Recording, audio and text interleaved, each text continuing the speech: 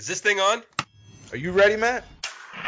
You're listening to Box Office Ninjas with Matt Diaz and Ernesto Santos. Good evening, folks.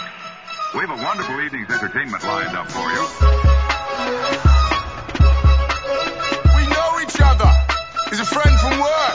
Box Office Ninjas. And the only way that I know how to do it is to find you a bloody good devil. He's my friend. I don't have friends. I got family.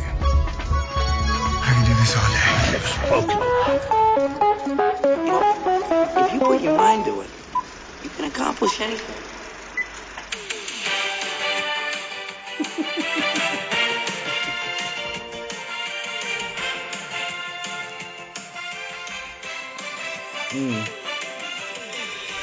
Welcome, guys. It is episode 159 of Box Office Ninjas. Wow. And let me tell you, we are here, and we're going to have a fun show today. I am super excited. I think we're going to be introducing what I would hope. You know what? I hope that this is going to be a new segment of ours. This is something that I kind of forced Matthew into less than 5 minutes ago. We're going to call it New to Streaming Russian Roulette. I think so. Tentative new name. I don't know. We might come back to it. So we're currently struggling. You know, I can't make it to the movie theaters this week, so we're like, what are we gonna do for next week's show? I was like, you know what? Let's go to your new to streaming post. I mean, Matt, you put so much work into this post. You're right. Thank you. I could just see the tears when I scroll through Instagram. And I'm like, man, I just feel so bad because I want to see more love for it. So you know what? This is what we're going to do. We're going to go through new to streaming. And this is either going to be great or it's going to be garbage. I don't know. We're going to find out. We're going to go through new to streaming, the list from each one, and we're going to maybe we'll pick maybe like 3 or 4, and then I'm going to spin this wheel, and that's going to be the movie we're going to review for next week. Ooh, that's an interesting. That could be dangerous in so many ways. But I think that's the point. But you know what? We haven't watched a bad movie in a while, so I'm down. I'm down. It's like, well, I'm down for a bad movie. Why the hell not? You know what? But because I've been watching a lot of Oscar shit lately, and yeah. I just feel like I need a palate cleanser. Like, I want to really enjoy... You need a bad movie. So maybe, like, just something that doesn't require my brain to think as much. Because not only are we going to be introducing this random new segment that I just came up with less than 5 minutes ago. Literally 5 minutes ago. I mean, we are also reviewing an Oscar movie. We are reviewing the movie Women Talking. Written and directed by Sarah Polley. It's nominated for 2 Oscars for Best Picture and Adapted Screenplay. It's actually based on a true story. It's inspired by real life events that occurred at the Manitoba Colony, a remote and isolated Mennonite community in Bolivia. The film stars Rooney Mara, Claire Foy, Jessica Butley, Judith Ivey, Ben Whishaw, and Frances McDormand, who is also a producer on the film. Yeah, I'm really excited to talk about it. And of course we got news. I mean, what shit? It's a chock full. We have a chock full episode for sure. But okay, so let's dive into your 5 minutes ago plan here. So as Ernesto said, well, hold on, I gotta. Sorry, go ahead. I gotta. Go ahead. I mean, I gotta even update the rundown. Like I gotta make sure that people because you know what, some people are like, wow, I don't give a fuck what you're gonna do next week. I could literally care less. Because you know what they're gonna do? They're gonna want to be able to go down to the description and just skip right over whatever the hell we're doing. They're gonna go. That's very you know true. what? I just want to go to news, or I don't even care about the news. I don't even care about the movie. I just want to know what you're watching, and that's why we conveniently put all the timestamps there in our description down below for every episode. So that's what we're gonna do. It's very true. Okay, so let me get this straight. because I'm a little fuzzy on the rules, but we're making this up as we go along at this point. Yeah. So you cannot go to the theaters next week. So this is us brainstorming. Literally, we were talking about this 5 minutes ago, and Ernesto said, let's press record and see what happens. So, okay, is it a for sure thing you cannot make it to the theaters next week? Is that like I'm more than positive I cannot. There is a 95% chance that I cannot go to the theater next week. 95% chance you cannot go. Okay, so that eliminates our possible. We were talking about doing Missing, which was a new movie in the theaters. There was also Living, which was a movie we talked about, which is nominated for 2 Oscars: Best Adapted Screenplay and what's the other one? Best Actor. Also M. Night Shyamalan's new movie. Knock at the Cabin is off the table. Also, just putting it out there, Magic Mike, The Last Dance is also off the table because that would have been out this Friday for next week. And that would have definitely been the choice. I mean, let's just be real. Like that's what would have happened. It's the exciting conclusion that strips down the entire trilogy, really, so to speak. So. So all of that is off the table. So now we're focusing on streaming. Ernesto, I'm putting one in the ballot in there. Already? I think I'm putting one in the ballot. I think You People, starring Eddie Murphy and Jonah Hill, should be on that list because it's Eddie Murphy and Jonah Hill, and it's on Netflix. I'm putting it on there for sure. Okay. All right. But let's. So as Ernesto said, let's start at Netflix. So Netflix, I don't really want to do a documentary. We're not going to do a series. So there's movies and TV. Do you want to do something seems like an older film that's been put on a streaming service, or do you want to go Netflix original? I'll even let you decide which category. I'm going for. I like the new stuff. You know how it is. All right, but you already picked You People. All right, but that one doesn't count. So let's see. We got True Spirit, which I've never heard of. Let's see. What is True Spirit? We're gonna go ahead and go on to IMDb. Good old IMDb. True Spirit. It is the story of an Australian teenager, Jessica Watson, the young person ever to sail solo non-stop. That's actually pretty cool. Is this a true story? This sounds like a documentary. No, it's not a documentary. It's who is this? Alea Bowie, Brownie, Cliff Curtis. He was just in Avatar. We have Anna Paquin. I'm gonna go ahead and say no. That's a no. Right, that's a no for me, dog. We also have Your Place or Mine, the new Reese Witherspoon and Ashton Kutcher movie. It's a romantic comedy. Maybe that's not terrible.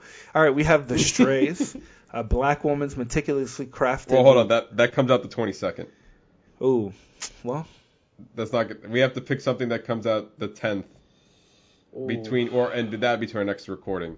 So we are limited on the options that we do have available on new to streaming. Let's see. Well, I'm gonna say no. I want to move on. Move on to what? To Hulu. Oh no. Move on from Your Place or Mine. You mean? Yeah. Yeah. Okay. So, unfortunately, Hulu doesn't have much. Let's see. There's no new movies coming out on Hulu. There's really not. No. What the heck? Yeah, and then if you go Man over on Fire. Man on Fire. Let's see. We got The Green Mile. Happy Gilmore, great movie. The Help, great movie. iRobot, Man on Fire, Scarface, Water for Elephants, The Water Boys. I don't know if that movie is that movie even like correct now. Can you still enjoy? Do you think that's a movie you can still enjoy? Yes. It's not. I don't think it's a movie. I mean, to me, it's a classic. That's a movie you can't watch today. That's for sure. Yeah, it seems like it's problematic. All right, so let's move on. Yeah. We have Disney Plus, Black Panther: Wakanda Forever. We already did that one. Yeah, and there's also there's no new movies coming out on Disney Plus either. We go to Amazon Prime. Somebody I used to know. Let's see. That's I think it's also another romantic comedy. Allison Brie. I like her. Director Dave Franco. Oh, Interesting. okay.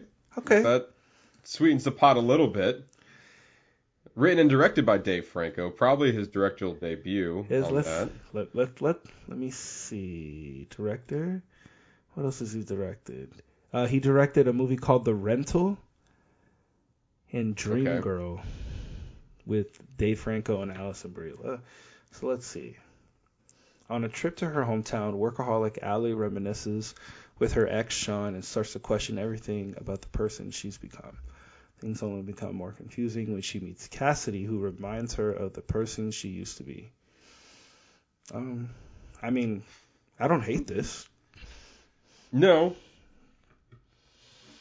I'm gonna put this one up here. I don't know. All right. Okay. I'm okay with that. See? Huh? See? It's not as bad as you thought, right? See, Matt, the work that you put in to nudist streaming every month, see, it pays off. You should. Yeah, it pays off. I mean, if anyone gets anything out of it, I guess it pays off at the end of the day. Exactly. But it is a lot of research to go through this. Yes, exactly. So let's. I'm here to take the minute. So we're gonna move to HBO Max. You said no to documentaries. Is that a rule? Is there one that you have a recommendation for? Not necessarily. It's just one of the Oscar ones are up there. Which one? All That Breathed. It comes out the 7th.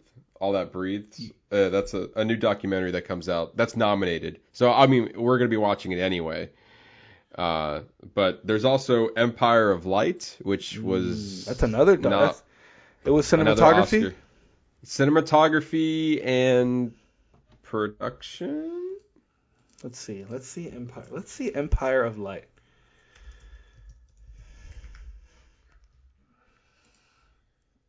Written and directed by Sam Mendes. Oh, okay. The drama about the power of human connection during turbulent times, set in an English coastal town set in 1980s. It's an hour and 55 minutes. Written and directed by Sam Mendes. Well, you have to take that into consideration. Well, it's got some great talent. You got Colin Firth, Olivia Colman. I'm not sure who Michael Ward is. Never seen him before. Nominated for just the one. Nominated for Best Cinematography. Interesting. So that would be available. You can put that on the list, I guess. Now, what was the other one you said that you were? We have to put it on the list, but it's All That Breathes. It's another one. It's a documentary that's coming to HBO Max. That's going to be that's nominated for Best Documentary Feature. Amidst the darkening backdrop of Delhi's apocalyptic air and escalating violence, two brothers devote their lives to protect one casualty of turbulent times, the bird known as the black kite.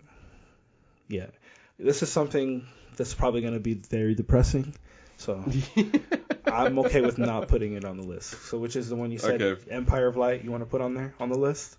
Yeah, we could put that one on the list for sure. All right.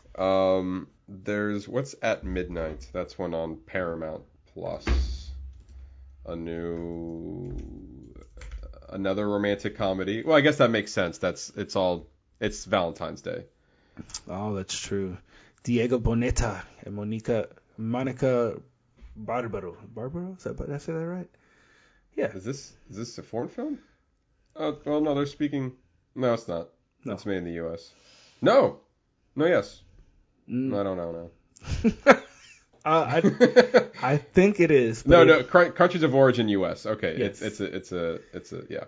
Whitney Cummings. At Midnight, it's a romantic comedy about two people who have made the safe choice not to fall in love. I think I'm going to make the safe choice to maybe not pick this one. Next. Moving on.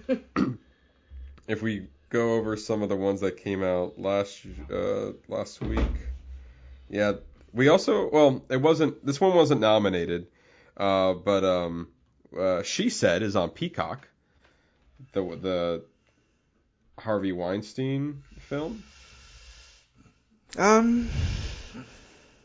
Or is that too serious for what you're looking for? Yeah. This is not that is not the palate cleanser of that you need.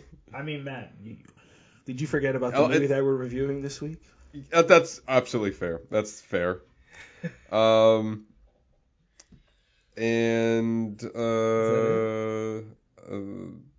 if you want to add Shotgun Wedding in there with Josh Duhamel and Jennifer Lopez, which I'm curious what let's see.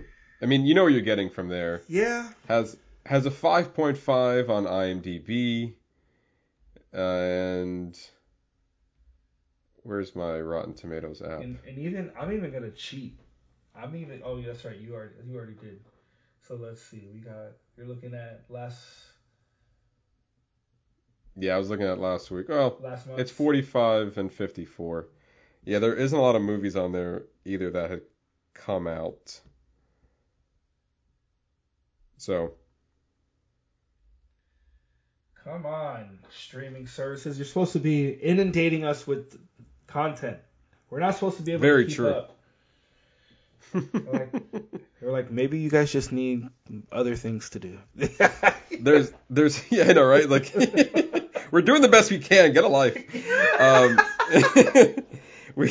There's also the guy who directed Birdman. He came out with a new movie that's nominated for also Best Cinematography. It's called Bardo. That one looks so weird. And this looks like a foreign film. It is a foreign film that wasn't nominated for. So that means so this one has a bonus because then that helps us fulfill our foreign film for the month. Yes, it does. Yes, you're right. It does fulfill the foreign film of the month. It's also nominated just for best cinematography at the Oscars. It is 2 hours and 39 minutes though. That's long. That's a long time. All right. And I heard this one is just really weird. I mean, if you look through the photo. Matt, you are not selling this movie. I'm not. You had me, then you literally, I just watched a part of the trailer. Some guy just jumped off of a building holding the Mexican flag. All right. An acclaimed journalist turned documentarian goes on a, how do you even pronounce that? Wonerific, introspective journey to reconcile with the past, the present, and his Mexican identity. I'm gonna leave that one up to you. I'm gonna say no. I really hope that one. My answer is obviously no. Okay, fair enough. I'm all for. What about the Christian Bale one, the Pale Blue Eye, the Edgar Allan Poe one? I heard that was awful. Really? I heard that was really bad. Sits at a 6.6 right now. It's a crime horror mystery thriller. We could give it a go. It's let's see. Scott, he's directed some slow burns. So you know what? I'm even gonna go 1 month back. We're gonna go just because this is the first time we're doing this. We're gonna even go to December, new to streaming. We got Bullet Train. Well, we've already done that one. Yeah, there's Amsterdam, which I've seen, but I didn't really talk about either. Well, that's not great. Thanks, Matt. Yeah, we've seen that one. What's Something from Tiffany's? The Nanny? What's Nanny? Is that a movie? I think it's a horror movie. Okay. Immigrant nanny Aisha piecing together a new life in New York City while caring for the child of an Upper East Side family is forced to confront a concealed truth that threatens to shatter her precarious American dream. It won at Sundance. Oh, who's that? I recognize that. Who's that? Anna Diop. Maybe I thought I did. No, I don't know. What do you think?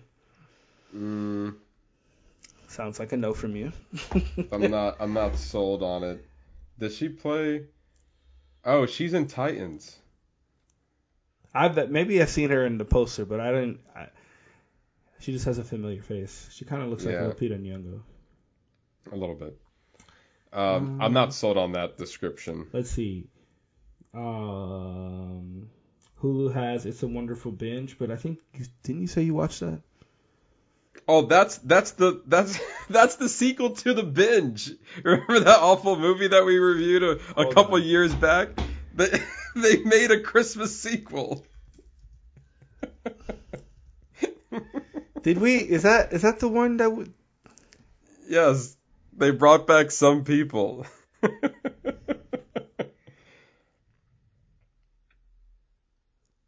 Is that the one where they got high and they were on the bike? Or no? That's the one where they wanted to like go on like this drinking spree, and Vince Vaughn was in it, and he was like the master of it, and yeah. No. That awful movie. No. No. Oh, what about Will Smith's Emancipation? I mean, you want something that's not what your criteria is, Ernesto. It's about him in slavery. All right, that's definitely not. That's fair. All right, so far. What do we have? Yeah, where's our tally at the moment? We have 3. We have You People, Somebody I Used to Know, and Empire of Light. Okay. Are you good with those 3? Or is I guess. Any others you want to throw in? Hold on, let me see. I have a list. Okay. You know, everybody has an infamous watch list of absolutely of recommendations. So let me see what I have on here. La La Land is on here. Serrano, the movie with oh my gosh, the musical with oh yes, I've seen Tyrion. What is his name? Yes, Peter Dinklage. Peter Dinklage, thank you. Yeah, I think you'll like it. I've seen it already. Okay. I mean, some of these I might have already seen. More than likely. Yeah. Lord of War. I heard that's that movie with Nicolas Cage. Oh, Nicolas Cage. Yeah, that's an old one. Yeah, but that's based on that terrorist that we just did that trade with. That's why I wrote it down. That one we did that who we traded Brittany Griner for. Terrorist in that movie. Yes, it's based on. Mm-hmm. It's based on him. That movie is based on him. Okay.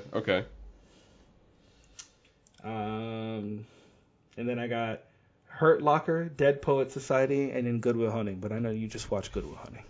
Yeah, and I've seen the other 2 as well. Any of those pique your interest?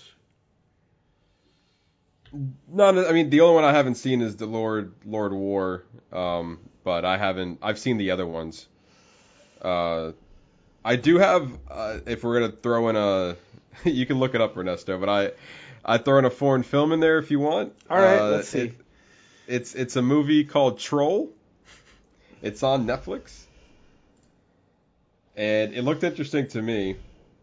Deep in the Dovre Mountain, something gigantic wakes up after 1,000 years in captivity. The creature destroys everything in its path and quickly approaches Oslo. It's a movie? Yeah. It's a movie, yeah. It's like think of it like instead of Godzilla, it's a giant troll that comes around and I guess I'm down to terrorize people. I'm down to put that one on the list. Okay. All right. So you ready? So we got 4. So let's repeat it again. Sorry. So we have You People on Netflix. Somebody I Used to Know, which I'm sorry, what's that one on? Was that Amazon? That's Prime, yeah. That's Prime. Empire of Light, which is on HBO, and Troll, which is on Netflix. Okay. All right. Spin the dice. I'm going to apply the changes, and I feel like we should have some music feel like we should do some Where's music for this. where's that music you had on earlier? I know, right? Let's see. I kind of like that one. It's kind of funny. Oh, I got it right here. Hold on.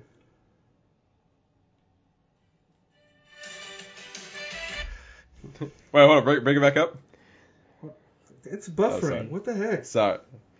Oh, buffering. It's time to click spin. Let's see what we're going to review next week.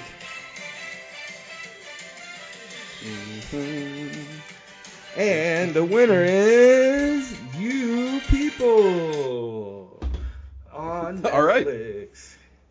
All right, guys. So you heard it. You heard it here. Live. Next week. Well, actually, Live. It's not live. It's not live. It's live to us. It's live to us because it just happened. But to them, it's like, no, idiot, you recorded that. I don't know. Enter time distance from when you posted this. I can only imagine somebody like a year from now is watching this review or listening to this review, and they just go to the next one over. It's like, oh, it's You People. Okay, I can skip that now. It's like, seems like we already figured that out, guys. Yeah, it's not live anymore. Yeah.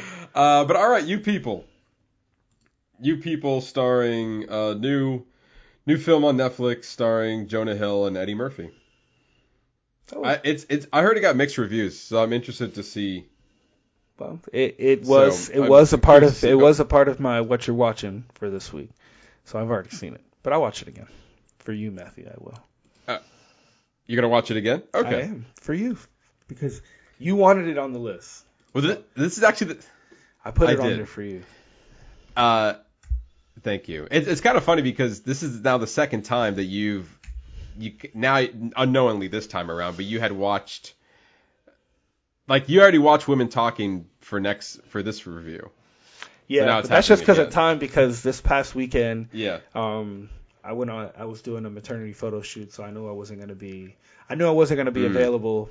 Right, I wouldn't have time to go to the theaters then, so I knew I had to go prior, and then I could watch Tar, and then it left me able to watch Tar on streaming. Just Got it. I love going to theaters, but unfortunately sometimes it's just out of necessity. It's just easier to watch it on streaming to pick some from streaming. Well, yeah, but I mean, it also it takes time too. It takes time out of your day to go to the theater, so that makes a lot of sense. All right, well, I mean, that was fun. But maybe we'll do it again. Maybe not. I don't know yet. I haven't decided. yeah, we can. If we're stuck again, we can definitely do this again. Yeah, it'll happen. It's happened before, so it will definitely happen again.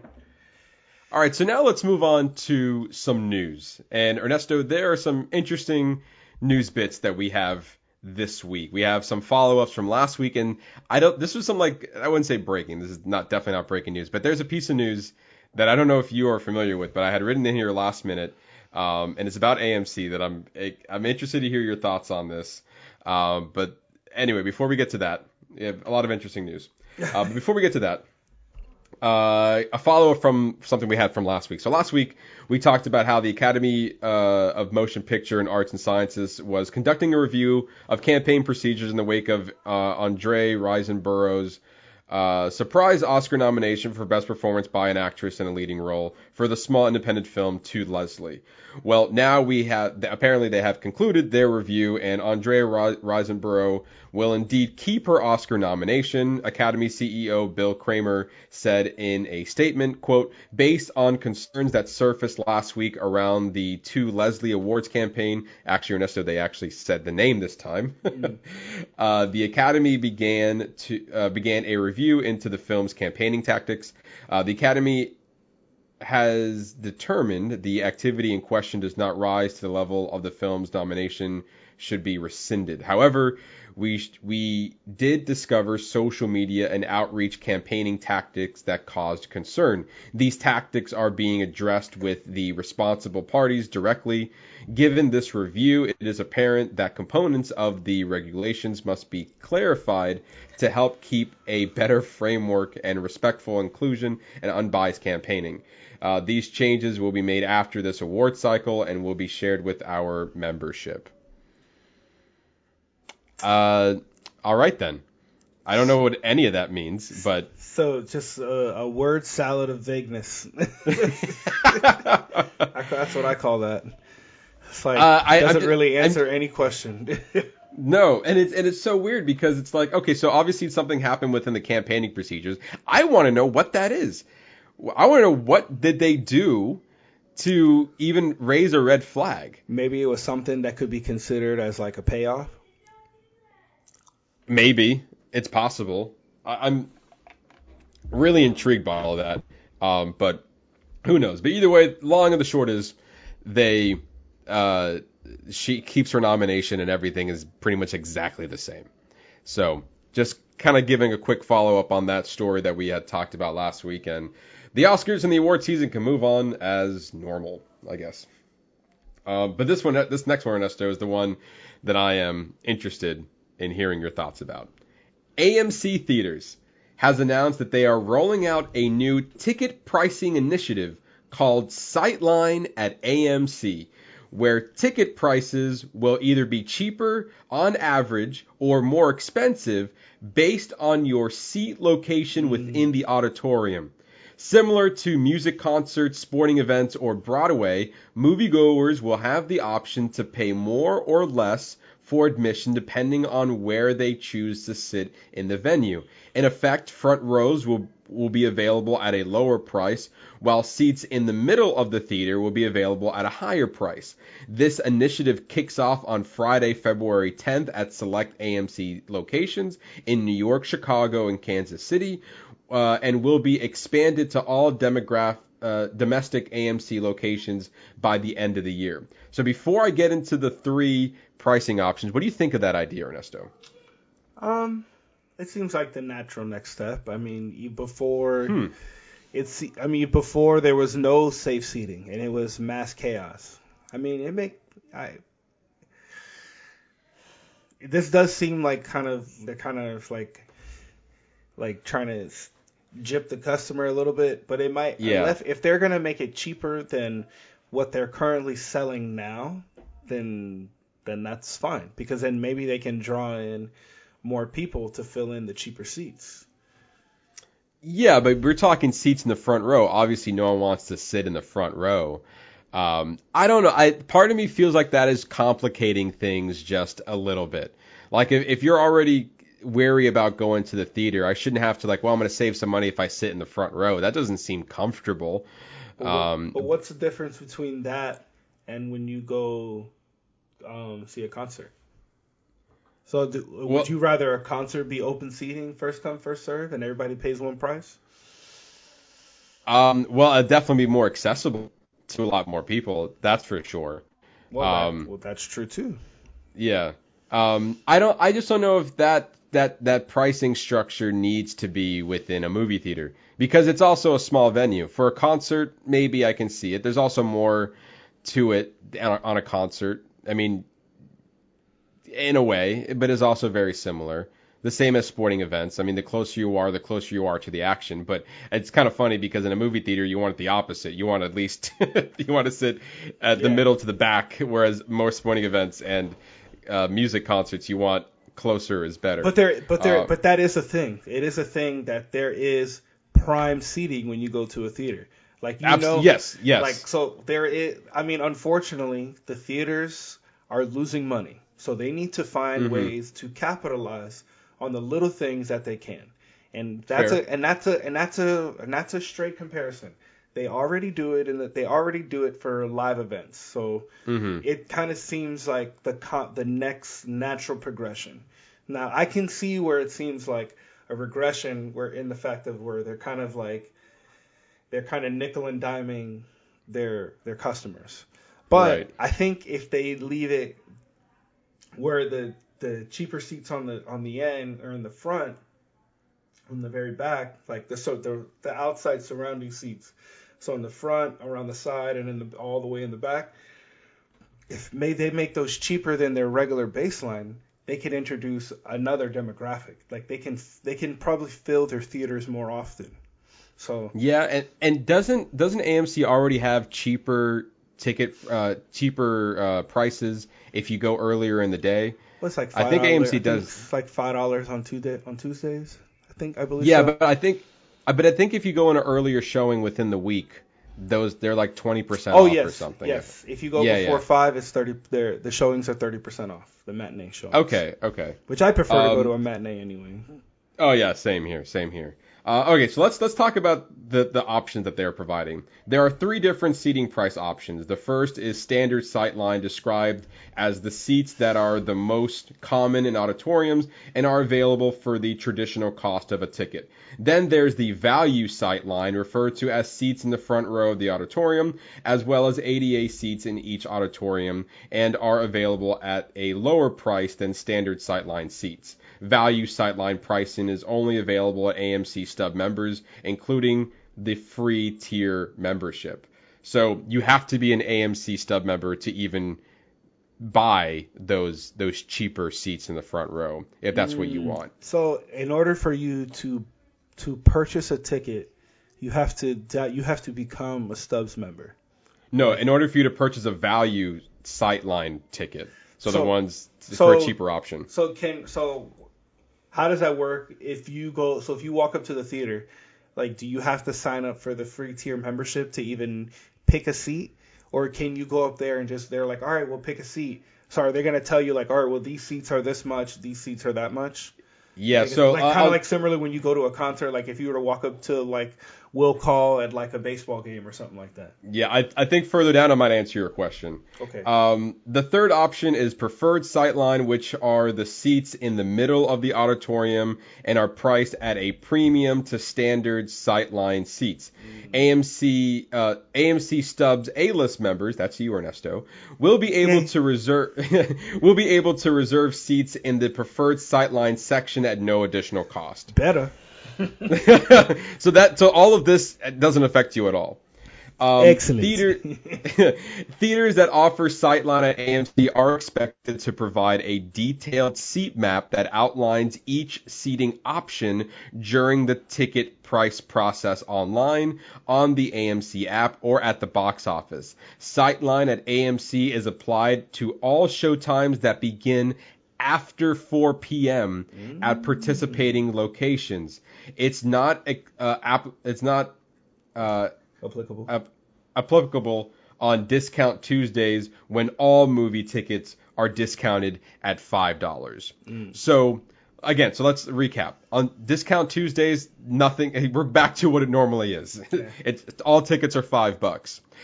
If you want a value ticket for a cheaper price, you're gonna have to be an AMC member, but there's also free options, so really not that big of a deal. And if you and all of this new tier pricing situation happens to all showings after 4 p.m. So this is not going to really affect me unless we're going on a date night. Because if we're taking the kids, we're normally going to go see a matinee.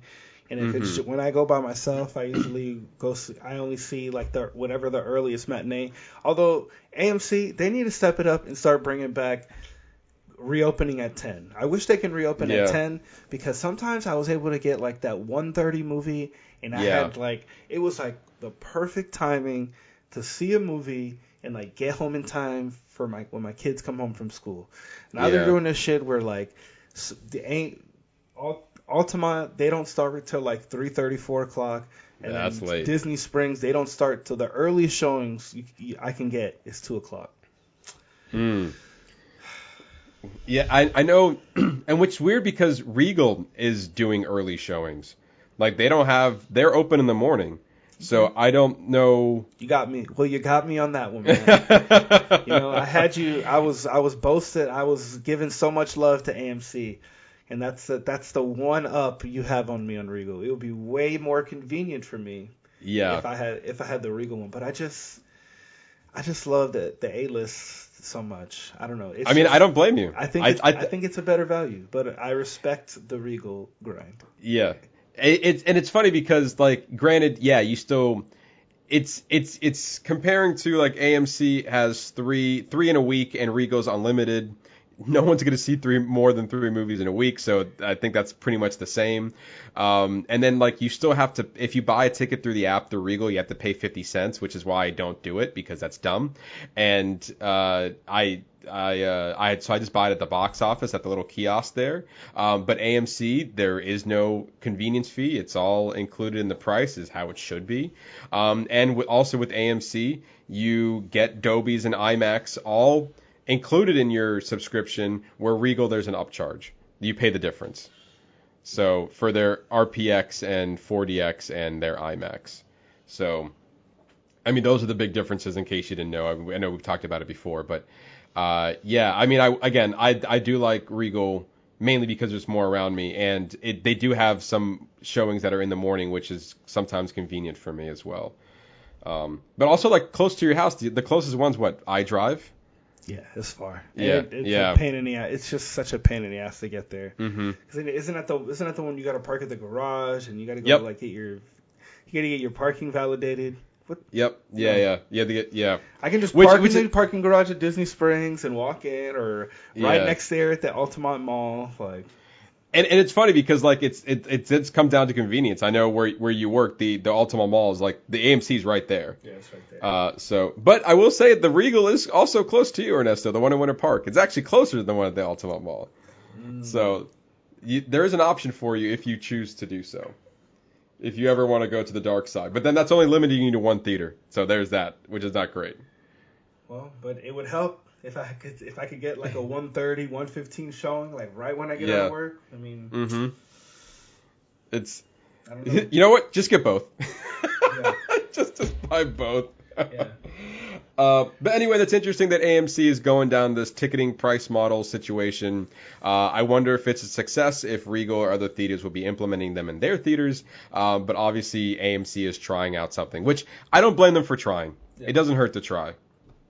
Going over to the other end of the movie watching world, Netflix. Netflix doing some weird shit, Ernesto. Let me explain. So Netflix made a little bit of an oops last week as they accidentally posted their guidelines for cracking down on password sharing. The streaming service said the guidelines being trialed in Chile, Peru, and Costa Rica have been posted accidentally across its help center pages in the US and in the UK last Wednesday, but had been taken down. But the way I see it, the cat's out of the bag, and Ernesto, let me tell you, these guidelines are quite ridiculous. And so again, these are not in effect, but a lot of people thought for a brief moment that they were, and we also know what they might be doing in the future, with rumors suggesting that these guidelines might be in place as early as March, which sounds like a lot just to have a streaming service. So let me say this first. So to crack down on password sharing, this is Netflix's idea. First, you have to register your Netflix account to a home device, most likely a TV, gaming console, Apple TV, or Roku, etc., that is associated with your home address you have on file. So that's number one. Two, from there you can connect up to 4 to 6 devices depending on which Netflix plan you have, though the same Wi-Fi that's connected to your home device. So you have to connect your Netflix account with the same Wi-Fi from your home. But what if one of those devices is my phone, and the whole purpose of me having it on my phone is to watch it when I'm not at home? Because if I'm at home, I'm going to use one of my devices here at the house. Correct. So this is where this next thing comes in. Users must log into Netflix via their primary location's Wi-Fi network once every 31 days to keep the device active and connected to the account. The company will use information such as IP addresses, device IDs, and account activity to determine whether the device signed into an account is connected to the primary location. A device may be blocked from watching Netflix if it's deemed to fall outside of the household. Okay, interesting. So if you have your phone, you must log on to it at your home Wi-Fi every 31 days to keep it active. Why are they making it so fucking complicated to watch Netflix? If you're the primary account holder, you must and you find yourself traveling between locations, you can request a temporary code to access Netflix for 7 consecutive days. Oh my gosh. But here's the thing. If I'm logged on, if I log on to it within the 31 days, I don't have to do this temporary cold bullshit because I logged on within the 31 days. Like I'm going on vacation. It doesn't matter. How much, for as much as people are paying for Netflix, this is fucking ridiculous. Yeah. This is dumb. This is the stupidest thing that this company has ever done. This is the stupidest thing. I got one more for you. Oh, I'm sure you do. I do. If subscribers want to share their Netflix account with someone who doesn't live with them, you can add an extra member to their account for a fee, which appears to be an additional $2.99 a month per extra person. Now, see, this is a dumb way to nickel and dime your customers. Yes. On top of them already charging people for the premium streaming content. 4K yes. content.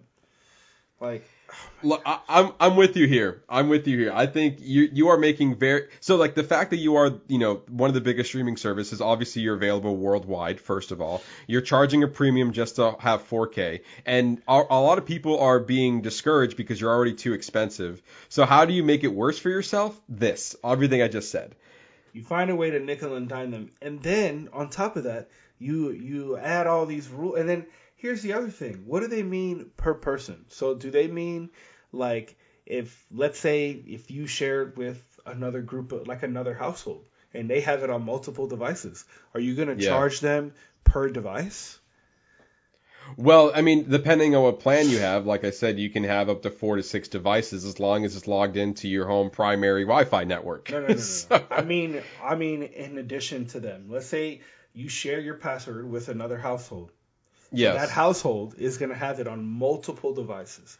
Oh, so I see. So is Netflix now going to charge them per device and consider that as another person? A person. Like that's a good question. Like, are they going to have it? Like, if they have it on their TV, they have it on multiple TVs. Is it charged as like a unit as like another Wi-Fi location, or is it charged as an individual per device? Like if each individual phone, each individual iPad, like different smart TVs, different gaming consoles, like what does that exactly mean? Like, that's a good question. That's a really good question. Because I don't know. This is probably going to be a good jumping off point for a lot of people. Yeah, well, it's funny because, like you said, it could be a jumping off point, but at the end of the day, it's only affecting people who don't have Netflix. So basically, for the people who are already paying for it, it doesn't affect them that much. For the people who are not paying it, Netflix believes that once we implement this, the people who are not paying for it are gonna pay for it. Which, I don't know, newsflash Netflix, if they weren't paying for it then, they're not gonna pay for it now. Yeah, they were like, well, I guess I'm just gonna watch stuff on all the other streaming services that are available. Like, I guess that's just gonna be that's what it's coming. They're getting themselves to that point. Now, I know HBO just raised their prices, and Peacock, I believe that's the next story we have, but they're making some price changes as well. Like, there's some understandable ones, but Apple TV, they just recently raised their prices. They just raised their prices as well. But there's gonna come a point where they're gonna hit a threshold, and I think Netflix is trying to find that limit. And I think they're very close to, if they actually implement this, I can see this be the turning of the tide, the tipping point for people, the jump off point. Well, it's funny because they said it was an accident. It was posted by accident. I don't think it was an accident. I think it got so much negative press on it that they retracted it. But either way, if that's what you're trialing right now in the other countries, this is not the way to go, Netflix. But if they're saying it was posted on accident, not that the information is false. They never said that's right. They never said that the information was false. They just said that they posted the factual information on accident. So on accident. I don't care about that you posted that somebody messed up, that somebody's in trouble. I could care less. That's y'all's problem. Well, unfortunately, fortunate for us, but unfortunate for them, they pre-released this, or maybe they did it on purpose, so they could have done it on purpose to see what people's reaction is going to be. And guess what? It's exactly what you thought it was going to be. It's terrible. Not good. This is bullshit. It's bullshit. I don't know. Like we could not watch Netflix. Like I'd be okay with that if that's what they're going to be doing to their customers. I'm just saying. Yeah, it's interesting. It's really interesting to see how it goes. I really hope they don't implement this because, again, if you're already paying for it, it might not be much of a big deal to those. But it's just what all of this is. It just doesn't sit right. It's very strange. Yeah, if they're not going to treat their customers right, like I'm not going to feel right promoting them. Like to me that's kind of like drawing the line for me. I don't know. Well, I guess we'll see what happens. We're gonna have to come back because that's yeah. We'll have to revisit that because that's kind of that is some shit. Like it's just up. It's a lot of unnecessary business there. Yeah, and also bad business. It's not good business either. That's just showing they really like. We knew you didn't care about your customers, but now it's just like you literally don't give a shit about your customers. Yeah, or they're just trying to, obviously they're nickel and diming every situation so they can get the most bang out of their buck. Granted, yes, I understand you're making big quality content. Well, quality could be a very loose term. But you're making a lot of content, but let's focus on making good content before we start focusing on nickel and diming people. Yeah, if you're going to be nickel and diming people like that, then you need to just up your quality because you come out, it's either like selective, really great content, but let's be honest, like 60% of the shit on Netflix is just trash. Like it's just mediocre. It's just okay. And then you get a couple of shining stars. You get your Stranger Things, you get your Ozarks, like you get The Crown, like there are some great ones, individuals that come out, but it's not all of them. So if you're charging too much, maybe you're spending too much on these massive, first of all, on these expansive, massive projects, and then and then buying like all this massive reality. Maybe you need to scale down. So you can make something more affordable for your consumers. Yeah, you make a good point because a lot of other streaming services will scale, like HBO Max. I mean, they charge everyone $1, and they just scaled back their content so they can make it affordable and profitable. But even for what they charge, I feel for what they offer, their library is probably comparable in size. But where HBO has the one up is they have way more quality content on their streaming service. There's way more content. Yeah. I mean, and maybe that's just my personal opinion because all the DC stuff, like their DC animated films are really great. Like even as far as like as adult animation, like they're just really well done. They really are. I mean, a lot of the TV shows, I mean, Game of Thrones, House of Dragon, The Sopranos, I mean, Oz, like The Wire. You can name so many. Boardwalk Empire, like all their shows, like I'm here for it. Even right now, the praise that The Last of Us is getting at the moment. Exactly. That's getting a lot of high. Like I was gonna wait to binge it. I might have to do that week to week of all the positive press I've been getting around The Last of Us.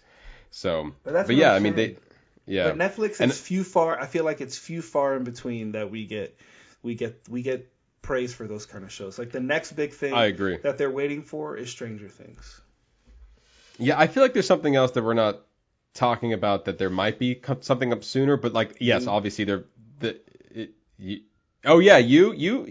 comes out in a couple weeks or a couple days.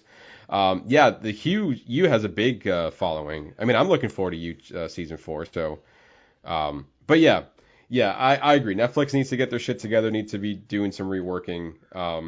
We'll definitely be following up on it to see if this actually happens or if they end up changing something or they just trash it all together and they just keep it how it is. But yeah, we'll definitely be talking about this more when more information comes about that. But as an also teased a little bit a few minutes ago, Peacock has officially ended its free ad-supported tier to new users. As of Monday, January 30th, Peacock has stopped allowing new users to sign up for the free tier. To Peacock, users will need to subscribe to the premium plan, which is $4.99 a month with ads, or the premium plus plan, which is $10 a month without ads.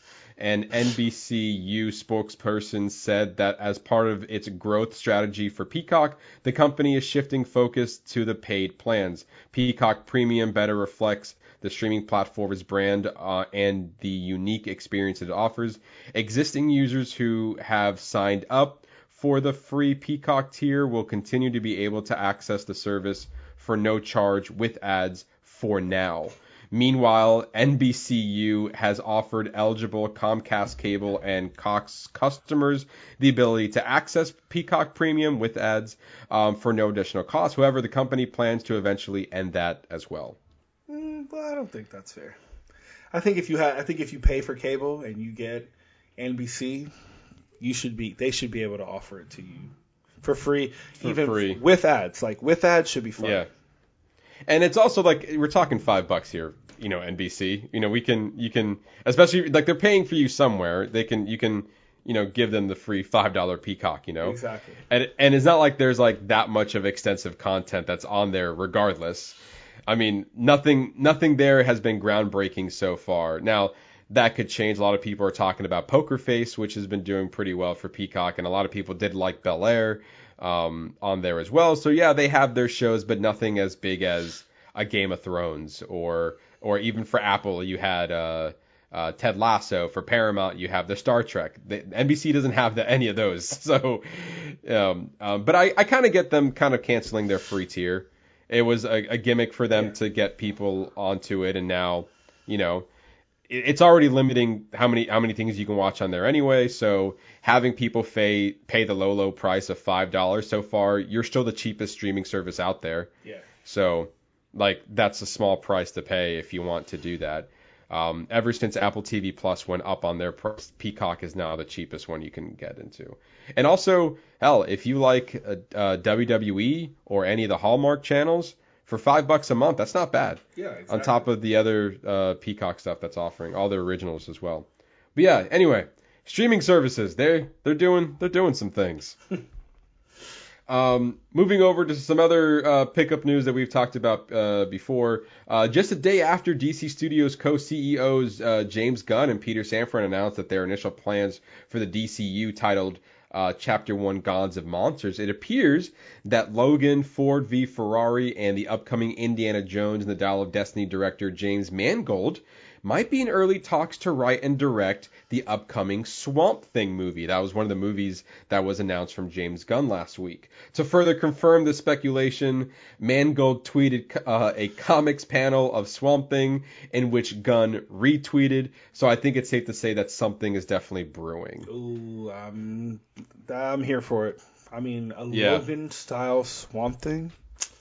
Yeah. Horror movie, too. A horror movie. Just let us know what comic issues they're related to, so we can go ahead and reserve those. I mean, James Mangold is a great director. I love Logan. I really enjoyed Ford v Ferrari. I'm really looking forward to the new Indiana Jones. So yeah, him attached onto a DC project. Yeah. Like also like kind of what we talked about last week is like James Gunn and everything with great storytelling, and they're focusing on that. Like if you're bringing on like great directors too, I mean. Marvel, watch out! DC's coming in hot, Oh, they are. I'm telling you, it's like, just saying, if you were to put your bet, I'm just saying, people who are like, man, if I were to invest in Marvel before I knew Marvel was going to be a thing, I feel like now is that time for DC. Like look up that Warner Bros. Discovery. I don't know. I mean, I'm just saying, James Gunn is a great creator. Like, can't even just call him as a director because he's a writer. He's a director. Like, he's just so much. He's so much more than that. So I'm very, very hopeful for what he's going to do to DC Comics. Yeah, and obviously, like again, if you're bringing in like great directors to do these DC projects, that's already a great start. You already announced a great slate of movies coming soon. Yeah. And now there's rumors that you're also getting A-list directors attached to it as well. Again, thumbs up in my book here. And like you can see the buzz already growing. I saw a post from Tom King, the writer. So James Gunn was talking about the Supergirl movie, in the comic it was related on. So Tom King is the writer of that comic book, and he was just reposting about how much love that people are getting for it. That most comic book stores around the country their issue 1 of that comic book is like selling out everywhere. So makes sense. So the collectors are already out and about on the hunt, because they foresee that these movies are gonna do very well, and that those comic books are gonna be those comic book values are gonna be very high coming soon. I also saw a post that Glenn Powell is interested in playing Booster Gold. One of the things. Yes. Yeah, I can absolutely see him as Booster Gold. Yes, that's a great. I'm for it. That's a great fan cast. I'm here for that. So not fan cast. I think Glenn Powell was like, hey, he was like, no, he didn't confirm that he was playing it, but he was like, hey, DC, I'm over here. I'll play Booster Gold for you. He's fan casting himself. He's fan casting himself. Yeah, he's like, hey, I'm nominating myself for the role. So like, if actors are as well interested in what DC has to offer, again, all great news coming here. Who was it? Didn't Michael B. Jordan want to play Jon Stewart? Or was that I didn't hear anything about. I think it was Tyrese. Tyrese wanted to play Jon Stewart. That was a while ago. That's right. Yeah. He's too old now. No, he can't do that. No, it's okay. Staying with DC, it seems that HBO Max is clearing house with all of the live-action DC comic shows. Last week, it was announced that Titans and Doom Patrol will be ending after their 4th season, and now HBO Max has announced that they are canceling Pennyworth, the origin of Batman's butler, after 3 seasons. I've heard very good things about Pennyworth. I think didn't you tell me you watched it? I know David. I didn't watch. David said he's watched it. He said he really enjoyed it, because this showcases Alfred in his I don't remember. I think it's 6 or 7, whichever the one. Yeah. In the MI6. UK, whichever the one in UK is. Yeah. It's during that period of his life. So. I don't know. So is that going to be canon? Is that going to be Elseworld? Is all this stuff going to be Elseworld? Yeah, I guess so. I mean, it's canceled now, so it might not even be part of it. But it's just another show that it just, again, they're clearing house. They're getting ready for the new slate that's coming in. It makes sense. If Doom Patrol and Titans are gone, this show is gone too. Getting ready for the Great Reset. Yeah, pretty much. And it's kind of interesting because HBO Max did pick this show up from Epix. It aired the first 2 seasons on Epix, and then HBO Max picked up for the 3rd season, and now it's like, okay, we're good now. Thanks, Pennyworth.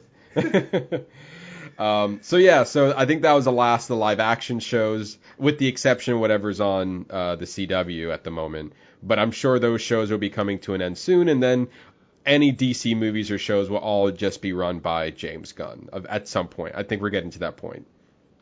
And the last piece of news we're going to talk about this week is the Bad Boys are officially returning, with Will Smith and Martin Lawrence announcing on social media that they reunite for a 4th film in the franchise. Sony Pictures confirmed that the untitled sequel is in early pre-production, with Bad Boys for Life directors Adele E. Audrey and Bilal Fallah returning to direct. Screenwriter Chris Bremer will also return to write the screenplay. So, Ernesto, more Bad Boys are coming to your theaters screens.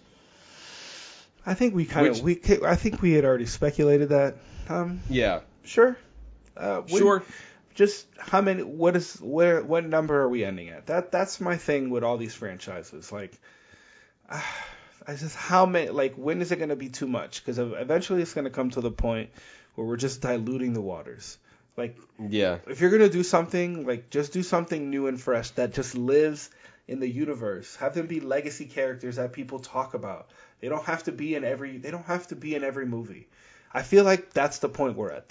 Maybe this movie needs to be there. If they want that franchise to continue and to do more, then this movie needs to be their exit. And they don't even need to be the primary. I don't even want to see them as the primary actors. Oh, I think they're going to be. I think they're going to be. But I think what I think should happen is I think they should market it as them as the main actors, but they should be introducing a whole new cast of characters. And then they can either die or they can retire. I think it'd be a super heavy, impactful ending for the Bad Boys to go out in a blaze of glory.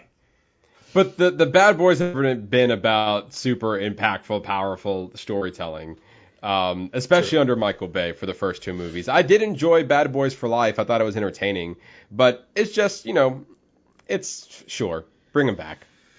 Bad Boys for Life, number 4, whatever. Yeah, it's fine. Like let them come back. We'll see. I mean, I'm not thrilled about it, but I'll watch it probably. I'm not gonna rush. That's fair. I'm not rushing either. And I remember we reviewed it, way back when, and it was fine. It was fine.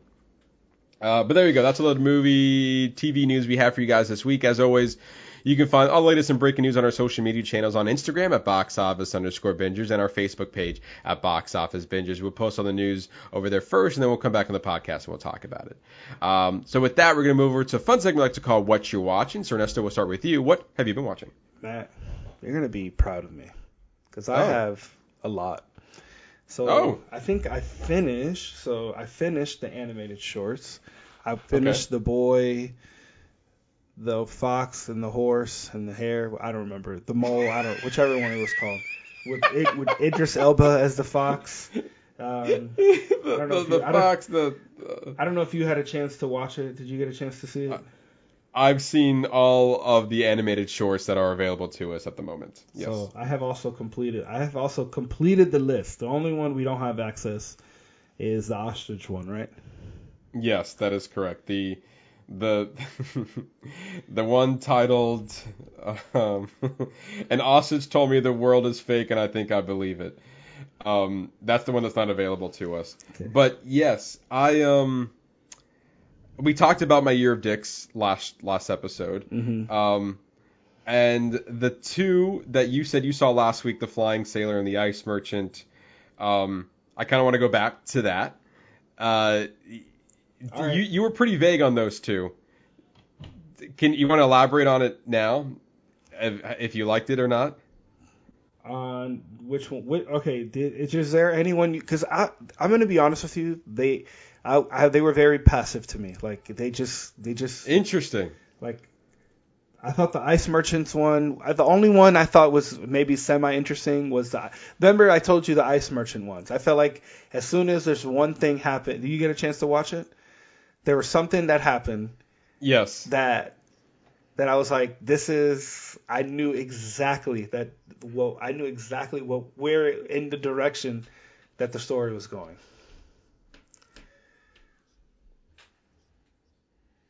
I don't think I picked up on it maybe as earlier on as you did, but I did make a comment of like, why do they keep buying those hats? Like that was what I kept getting fixated on. I was like, oh man, they just keep. They're selling ice and then they buy a hat. The hat falls off and then they buy another hat and they sell the ice. I'm like, stop buying hats. You get a lot more money. As soon as I kept seeing the temperature, I was like, this is about climate change. I already knew. And then you started seeing the sweating and then he opened the container and the thing was liquid. I was like, oh, this is going to.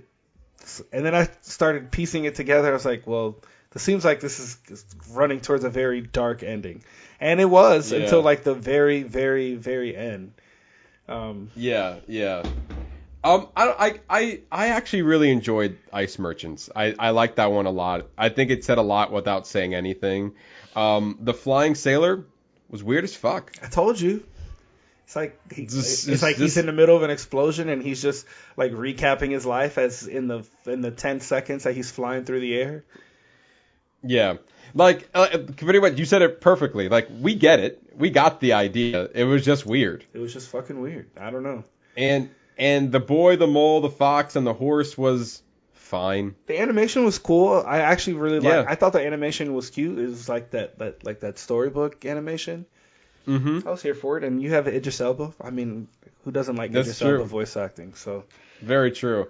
I thought it was cute. I do agree with you. The animation was kind of fun, but like story wise was fine. Like I didn't like I watched it for 30 minutes and I was like, okay, that was a thing that I watched. But yeah, so I think the Ice Merchant and My Year of Dicks have a little bit more to say with what they have than the other twos did, in my opinion. But anyway, yes, we watched the shorts. Guess what, Matt? I also finished the documentary shorts. Oh, did you really? I did. I watched Elephant. I watched Stranger at the Gate. I watched the Martha Mitchell Effect. I watched Elephant Whispers. Because the only one that we don't have access to is How Do You Measure a Year? Yeah, and you missed one. You saw the other one too. There was one more you didn't say. Haul Out. I think. Haul Out. Yeah. Did I watch that one? I'm pretty sure. That's the one with the guy in the cabin. Oh, with the seals? Yeah, I watched that one. Yes. Yeah, I watched that one too. So Memorable that I even forgot to write it down. I also watched all of them as well because you told me you were going to watch them all, so I made sure that I was going to watch them all as well. Wow. So, except for the one that we don't have access to, which was How Do You Measure a Year? Anyway, what were your thoughts on the 4? So, Haul Out, forgettable. Like it was like really it was sad, but they needed. First of all, it was like a lot of these documentaries are not shorts. They are pretty much full length fucking documentaries. Like what did they miss it by like 5 minutes? Like these docu shorts are long. Like this one was depressing and long, and I just felt like the way they portrayed this depressing information wasn't engaging enough for me. Wow. That's so interesting you said that, because I was pretty enthralled once I realized what was going on. I was pretty interested in it, especially cinematography wise. When the guy opened the door, when he opened the door and you just see like a bunch of walruses just right in your face, or seals, whatever they were, I was like, oh shit, that's all right. And then like I really thought it was shot really well. Yeah, it was pretty. That's interesting. All right, what are the other ones? Stranger at the Gate, which I actually really, really enjoyed. I thought, to me, that was a really captivating story, and I thought the way that it was shot and the way they portrayed that information was really, to me, this one's probably one of my favorites. Was this one, Stranger at the Gate, and it was just like, I mean, it was just such a good story. I mean, this man who is clearly enthralled by hate, he meets these people at this Muslim mosque, and like, instead of them pushing him away, they welcome him in, and it literally changed. It saved all of their lives. It's a really touching story. Like, to me, that was a solid docu-short, start to finish. Yeah, and it was only like about 30 minutes long, I believe. Yes. Yes. But yeah, exactly. I agree with you. I thought the storytelling in that was fantastic. Yeah. And it was a very clear message. It was a very strong message. And I didn't think I was gonna like it. Just based off of the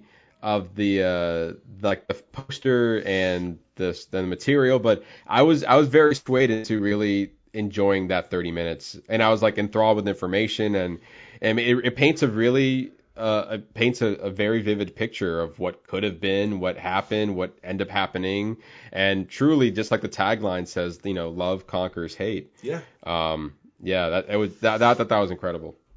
And the other one, this one, I put a little bit above Haul Out, and that's gonna be Elephant Whispers. Like, it was just way too long. I actually watched it at 1.5 speed. And I was able to, because it was in another language, so I was doing a lot of reading. And the crazy part is that the documentary just has a lot of exposition. Now, mind you, it's beautiful. It's beautiful scenery, what they're showing. Yeah. It was just, to me, it was just way too long. It's just the same thing. Like, it was a very pretty story, but it was just a little long for me to be considered a short. Yeah, I wasn't as captivated as I was, like this one was, like, again, I agree with you. It was shot really well. I thought cinematography was great, but the story just didn't do it for me. Yeah. Like, I think it's great. I think the story was a good story, but I think there were moments where it dragged, and it's like, okay, so are we following the elephants or the people? because like where's your end goal here? Yeah, exactly. And I think it was a little bit of both, but like okay, I'm fine. I was fine with it. I can see why the nomination's there. It's definitely I learned something. If that's what the point of it was, I didn't know that was happening at that part of the world of people carrying elephants like that. But at the end of the day, it didn't really do much for me. No, same. So I finished the docu shorts, and guess what, Matt? Hold on, you missed one. Which one? The Martha May Effect. Oh, Marcia Mitchell Effect. This one's probably up there with Stranger at the Gate.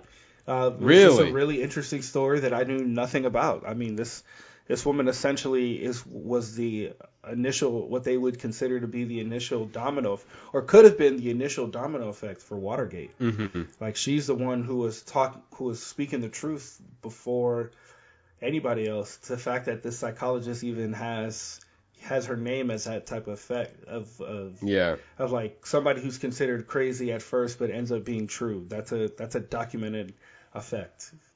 Yeah. I'm gonna be honest with you. This one I liked the least. Really? I feel like that nothing stood out. I mean, again, the story was interesting, but that was it. Everything else about it did not stand out to me. Nothing cinematography wise, nothing how the documentary was portrayed. It felt like a normal documentary. While the other ones felt like they gave me a little bit extra. Either how something was shot, how something was told, how something surprised me. Any of those aspects. I feel like that one was just passing along information that I did not know. And so I learned something, but I didn't really, I was like, okay, that was cool. That not cool, but that was interesting. What really sold it for me was so a lot of times we're like, oh, it seems like that was a true story, but hearing the Reagan tapes of him actually talking about her, I don't know. It just kind of solidified the story a little bit for me.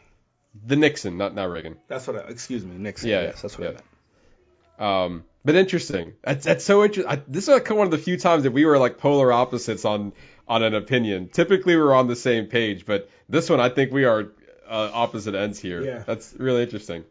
So I mean, we're done with docu shorts. Mm-hmm. And I guess what else? I started the live action shorts. And okay. And I watched the live action short Night Ride. Did you get a chance to watch that one?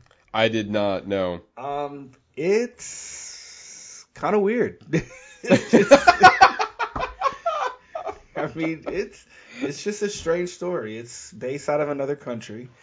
This woman essentially steals a trolley car, and like stops this bullying. How this trans person being bullied from these two guys who they were just being they were like cartoonishly evil and bad. Like it was just to me it was a little over the top. They were just being like over the top bad. Right. Like if anybody was this horrible in real life, like nobody did anything except for this woman who stole the trolley car and then used it to start picking up passengers and picked all these people up, and then this whole thing ensued. It was strange. I don't know. It was fun. The other one I was gonna watch was the Disney Plus one. Yeah. And that's another foreign one. It's in Italian, I think. I didn't get a chance. I just started to hit play, and that's another one. It's basically a movie. What happened to shorts being like 10 to 15 minutes? Yeah, no, like 40. I wonder what the threshold is because, yeah, you're right. 40 minutes that's an episode of a television show. Like that is not a short. Not the way I think of a short. I think a short's like 30 minutes or less. Yeah, and even 30 minutes is even on the long. 30 minutes is like, whew, that's kind of long. Like it needs to be 30. Fair. It needs to be 30 minutes or less. So back to Night Ride. Do you see? Because I guess the biggest thing you thought it was weird, but did you see why it was nominated? Was there any indication of why the nomination was there? Yeah, any story that's targeting bullying or anti-hate or that promotes people. So I can definitely see why it was nominated. It's Oscar bait. Okay. There you go. What else you got? And I got one more, Matt. I watched Causeway. So I watched it for Brian Tyree's performance because he was nominated for Best Supporting Actor. And yeah, I could see why he was nominated. He was absolutely the best thing about that movie. The movie was actually pretty good. It had an interesting story. Jennifer Gardner plays this. Jennifer Lawrence. Excuse me, Jennifer Lawrence plays this veteran who was injured in Afghanistan from a brain injury, and she comes back for her rehabilitation to her hometown, and she has a hard time adjusting. And she meets Brian Tyree Henry, and it's kind of the story of like two lost souls at a point in their life, and they meet and they kind of cling to one another, and it's kind of like their story of like working out their shit with each other. The movie was pretty good. I was wanted more. I was disappointed with the ending only in the way that I felt like I needed a little bit more. I wanted a little bit more closure from the story. They kind of left it open-ended. They gave you the direction, but I felt like there were things that they left out. Huh. Okay. Do you think I would like it? I think you actually would like it. And but I will say this is Brian Tyree Henry's best performance I've seen him in. Wow. He's very, very good in this movie. Like, he plays an amputee, and like he talks about the just way he plays the story. And it is interesting that they chose somebody who wasn't an amputee for this role, because I feel like that's a bold move for Hollywood now, because there's so many people who are like pro outrage and not using somebody that has actually been afflicted by that. You know what I mean? Sure. Yeah. So it's interesting, but I felt like he played the role very well. I will say that there's a couple of shots in the pool there where I felt like I could see his other leg. Maybe there could have been some better framing when it came to shooting those. Like, they were just shooting down and you could see the legs in the water. It was just I felt like it was up to too much interpretation when they could have just done like a straight on over the shoulder for both of them, and like not even leave that up for debate as part of the story. I don't know. Right. Interesting. Well, I think you sold me. You sold me on it, because I honestly kind of wrote it off on a movie I would like, and then when it got nominated for the Oscars, I was like, all right, well, I guess I'll be watching it now. And so you have me more interested than I was before. Yeah, I was. So. I surprisingly, I liked it more than I kind of wrote it off too. And then I was like, well, I'll just watch for Brian Tyree Henry, and I found myself engaging with this, like just naturally engaging with the story. Okay, all right. I can't wait to check that one out then. So, well, that's it for my Oscar stuff, but I've got regular shit too. Oh, go right ahead. Go on your bad self. I know. So, I've kind of dived back into the world of anime. You know, I was watching Attack on Titan, and I tried to pick it back up, but I forgot where I was, and there's just so many episodes. Like, seriously, it was a point I was like, this seems like more work. So my oldest told me he wanted to watch My Hero Academia, which is like another really big one. So we watched the first 2 episodes with that one, and this one seems like it's actually pretty interesting. So this is a world where it's like there's 80% of the population are superheroes, but they call them quirks. People are born with quirks, and our main lead is born quirkless, but he wants to be a superhero. So it's kind of you're along for his hero's journey, basically like a Batman, but he's not a billionaire, and his parents are dead. He just doesn't have powers, but he wants to be a superhero. Interesting, but it's pretty good. We watched the first 2 stories, and he's read the first couple of mangas that are associated with the show. I had no idea that was the story for that. I mean, I've seen that, like the posters, and I've seen images on social media all about that show, but I didn't realize that was do they play soccer a lot in that one? Is that a thing? Not that I've seen yet. We just started. Okay. We've only watched the first 2 episodes. Okay. I feel like one of the animes is has a big thing about soccer in it. I'm not entirely sure which one. I think you're right. I'm sure. Yeah. Or some sort of sport. I'm sure David was probably like screaming. It's like, it's this anime. Yeah. Like, I know. I'm sure they all know, but I know what you're talking about. But I think it may be that one. I'm not sure. Well, I guess we'll find out. So I'm curious. I feel like I'm more invested in this one than the other one. Maybe I'll pick it back up. Okay. But right now I'm kind of not like I don't have a desire to go back and watch it. Just yet. So you said that this is you're watching it with your son, right? Yeah, my oldest son. So is it dubbed or subbed? They have both, but I'm making him watch it subbed. Okay, I was curious because I was like, are you having him read it or are you just having it dubbed? I'm making him do it. I said you just read. I mean, this is it teaches you how to read subtitles. Like it's not a big deal. Like listen to the content the way the creator intended it to be heard. You know? I don't know. Yeah. But Dad, it's just like a button. I don't want to read. You're reading it, son. Bong Joon-ho told you got to read it. To me, it's not the same. And I mean, it's not. You're right. To me, it's close, but to me, I don't know. I feel better with the subtitles from the original voices because the text is different, and then it changes some of the meaning of the sentences, and then it changes the meaning of what the character's saying. I don't know. You're not wrong. So this is probably the one I'm most excited to talk about. I think I found my new favorite TV show for this year so far. Okay, what we got? It is the new Jason Segel and Harrison Ford show, Shrinking on Apple TV. It is so good. It is heartfelt. It's like, to me, on the level of like Ted Lasso good. Like that's how good it is. Wow. I'll tell you what, the trailer, like I was already interested with Jason Segel and Harrison Ford, but the trailer did not sell me on it, so I wasn't going to rush into it. But I mean, now you're convincing me. They're in that this week to week right now. I believe there's only 3 episodes. Yeah, there's only 3 episodes out right now. But the story is good. Like it is sad. It's kind of like a dark comedy. But I'm here for it. This is like, I feel like this is Jason Segel. Like he's just as funny as he was in Forgetting Sarah Marshall.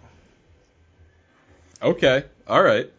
And have we seen a lot of Harrison Ford yet? Oh yeah, he's a lead co-supporting co-star, and he plays a great grumpy. Okay, old man. And he's good. Oh, he's hilarious. He is just as funny. He keeps up. They pair very, very well together. And it's not just stupid funny. There's a lot of heart. Now you have me now you have me intrigued. There's a lot of heart behind the show. Like it's just really well done. I'm just sad that there's not more episodes available. Like 3 episodes in, I was already like shedding tears from things that are happening.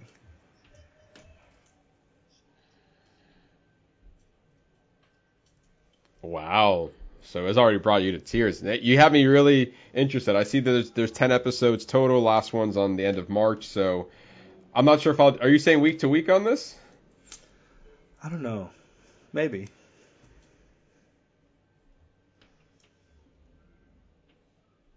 Okay. Then I will. At the very least, I'll definitely watch it. I'll give it the binge for sure. But yeah, that's good. I'm glad that it's good, and it also keeps up the streak of Apple TV Plus providing great content. Yeah, that's right. And then I'm watching Abbott Elementary. I've kind of caught up for the most part. It's pretty good.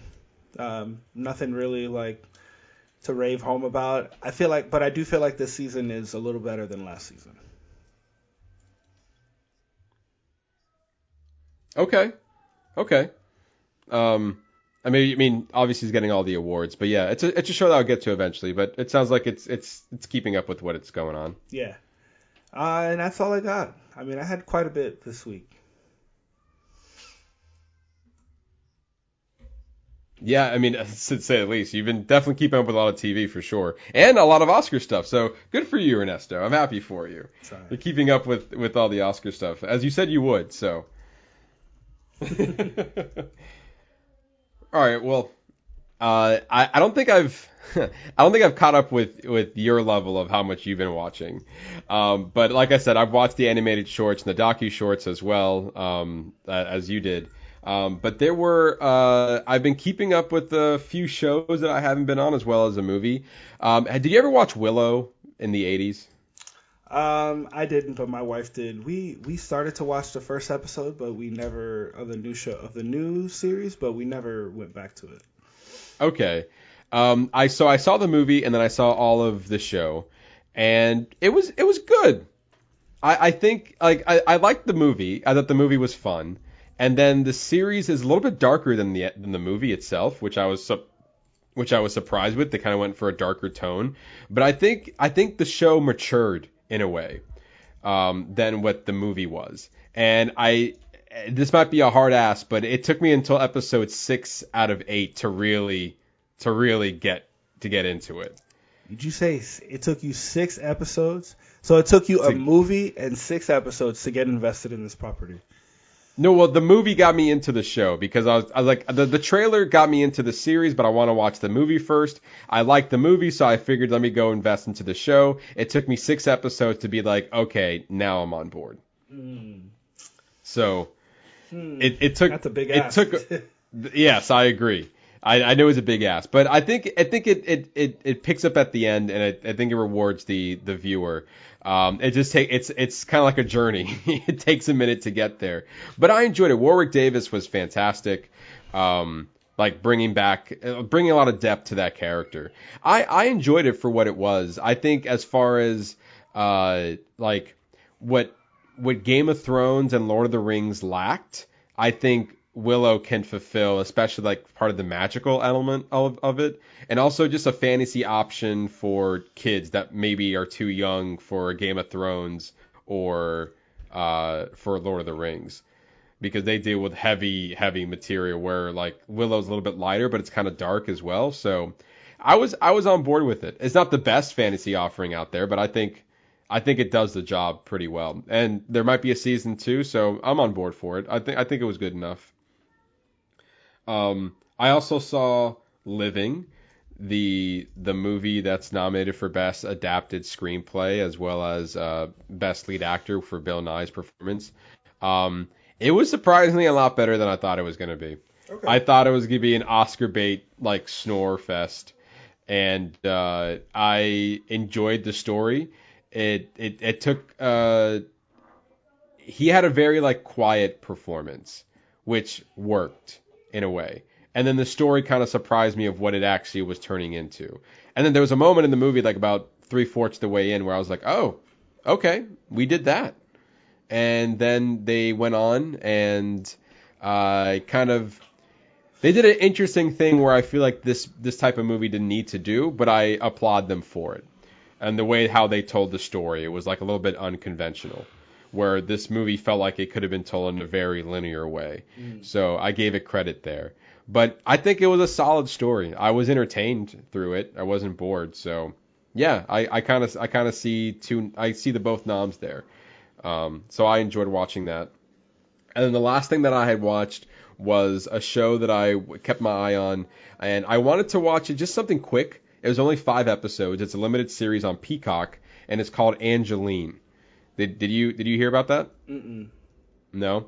It's about it's a true story of a woman who had her name and her like herself on a billboard in LA, and it caused a whole bunch of like mystery of who is the woman on the billboard in LA, and this was back in the 80s, and she became famous for basically just having a billboard in LA. And then we get to learn about the person, and this wasn't a documentary, this was a series, and you kind of learn about this person, how all she wanted to do was become famous, and she was going to do anything and everything to do so. And then there's also the mystery behind her of who she actually is, and who is this Hollywood icon that she later becomes, and why everyone was obsessed by it. But then it also was told in a mockumentary way. So it almost seemed like you were watching a documentary, but obviously everything was, like the stories could have been real, but all the actors and everything was fake. It was interesting. It was only 5 episodes, so I watched it pretty quick. But yeah, it's on Peacock if you're interested, and I enjoyed it for what it was. It wasn't groundbreaking or anything, but it follows the same line as like Pam and Tommy, where you're taking a piece of like history that kind of swept Hollywood, and Pam and Tommy is a little bit different, but Yeah, I think it did its job for what it was trying to do, and I like that it was only 5 episodes. It didn't try to stretch it out for any longer than what it was, and it's a limited series, so you had a very concise story. So yeah, and then the makeup was pretty good on it too because they had a lot of prosthetics on her as well, and it starred the woman from Shameless. She was the lead, Emma Rosen, I think her name is. Yeah. But yeah, she was pretty good in it as well. But yeah, that's all I've been watching. So yeah, now we're going to be diving into our spoiler review of the week, which is Women Talking, written and directed by Sarah Polley. So Ernesto, what are your thoughts on the movie? Well, this was a really, really intense movie. So, as we kind of stated in the very beginning, this movie is actually inspired by real life events that occurred in the Manitoba colony, a remote and isolated Mennonite community in Bolivia, where there are women and children who are being physically and sexually abused by the men in this colony. The women are basically treated as like lesser than. So going into this movie, now mind you, when I wrote my initial note, I had seen, this is a movie I saw before Tar. So to me, this was like a typical Oscar bait movie we thought Tar is going to be, but when, at the time of me writing this, I didn't know that, and I hadn't seen Tar yet, so I saw this. Yeah. I saw this one first. To me, it was an extremely sad movie. What these men did to these women and children were horrific, especially that girl who was missing an eye. Yeah. And then there was that one woman that mentioned how her 4-year-old was hurt. Thankfully, we didn't get to see any of that footage because I think what they showed us was more than enough. Like it was to me, it was walking the line. But I mean, this movie was very engaging. Like whereas this movie and Tar may be Oscar bait movies, but at least this movie, like there is a very sad story that they're trying to tell, and I care about all these characters where I could care less about Kate Blanchett in that movie. Yeah. I think if they would have shown the 4-year-old, then I think I would have walked out. I think that would have been the line for me. But there were points even during that movie that I felt extremely uncomfortable. Yeah.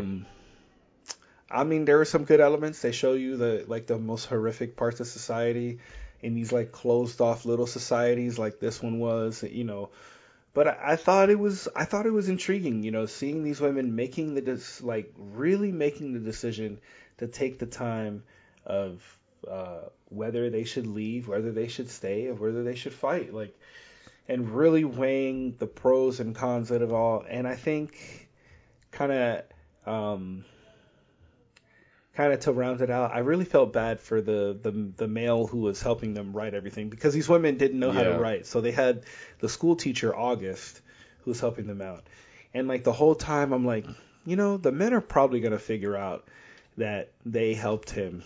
So they're either he's going to kill himself, which in the movie we saw that he was kind of already in that mindset, because they're probably going to kill him. Like once they find out that these women left and that who helped them, and they see all these pros and cons and all this shit all over their schoolhouse, like they're probably going to beat him and kill him, if considering what they did to these poor women.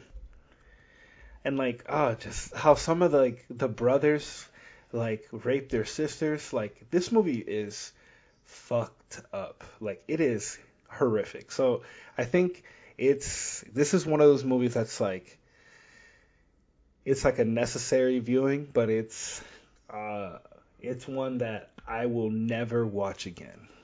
But it's definitely a one and done for me. Well, I think you said Oscar bait. I know you said you wrote that before you watched Tar, and I don't necessarily believe this is an Oscar bait. More of, I kind of go along with the second thing you said, which was this is a movie that needs to be seen, but never to be seen again. Yeah. You know what I mean? Yeah. It's like, I understand the movie's purpose, which is why I don't consider it Oscar bait. Okay. And that's kind of like where my level of thinking is. It's like, it's a movie to be, what's the word? It's a movie to be understood and heard, less to be entertained by. Yes, exactly that. Yes. Exactly that. And that's why, but also very similar to Argentina 1989. It took 1985. It took me a minute to realize what was going on. And that was part of the movie because, yes, there was title cards in the beginning, but I felt like we moved in there quickly into the story, but also slowly because the rest of the movie was kind of a slow burn. But it took me a minute to realize what was exactly happening and why these women were in these. It was in the in the farmhouse, whatever they were in the cabin, having this conversation, and it took me a while to get there. Also, it didn't take me until after the movie to realize, or even part of it where they said consent 2010, and I was like, wait, is this movie taking place in 2010? And then I looked it up, and I was like, yeah, I looked it up, and this all took place in the year 2010. That's wild. I think I thought this movie was set in like the 1800s. Like it seemed like people literally living. So these people were literally living in the past. Yes, yeah, absolutely, yeah. And they were being sheltered by these men, which makes this situation even 100 times worse. Like this was happening in today's society.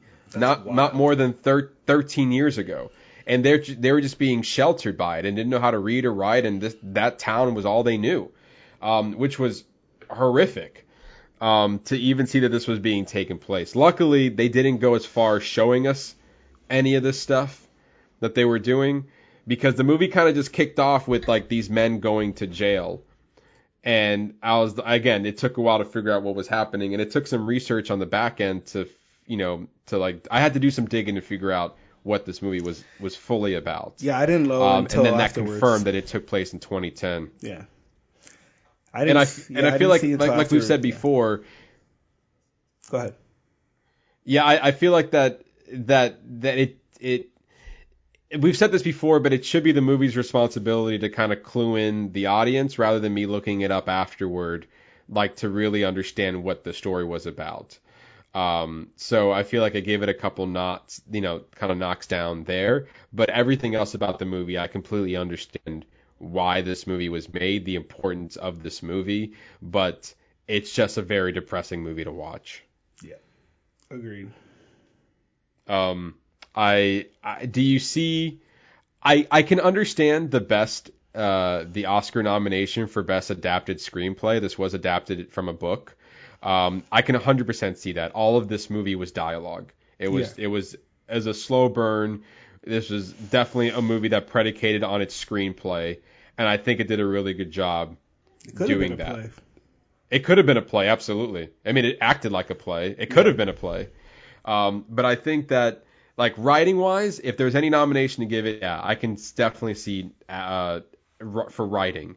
But for Best Picture, there's not much that happened in the movie. Again, it's a slow burn, and is like movie-wise, it's even though the conversations are important, we're just in a room mainly watching these women talk and make these difficult decisions and hearing these horrific stories. And it's not the full meal.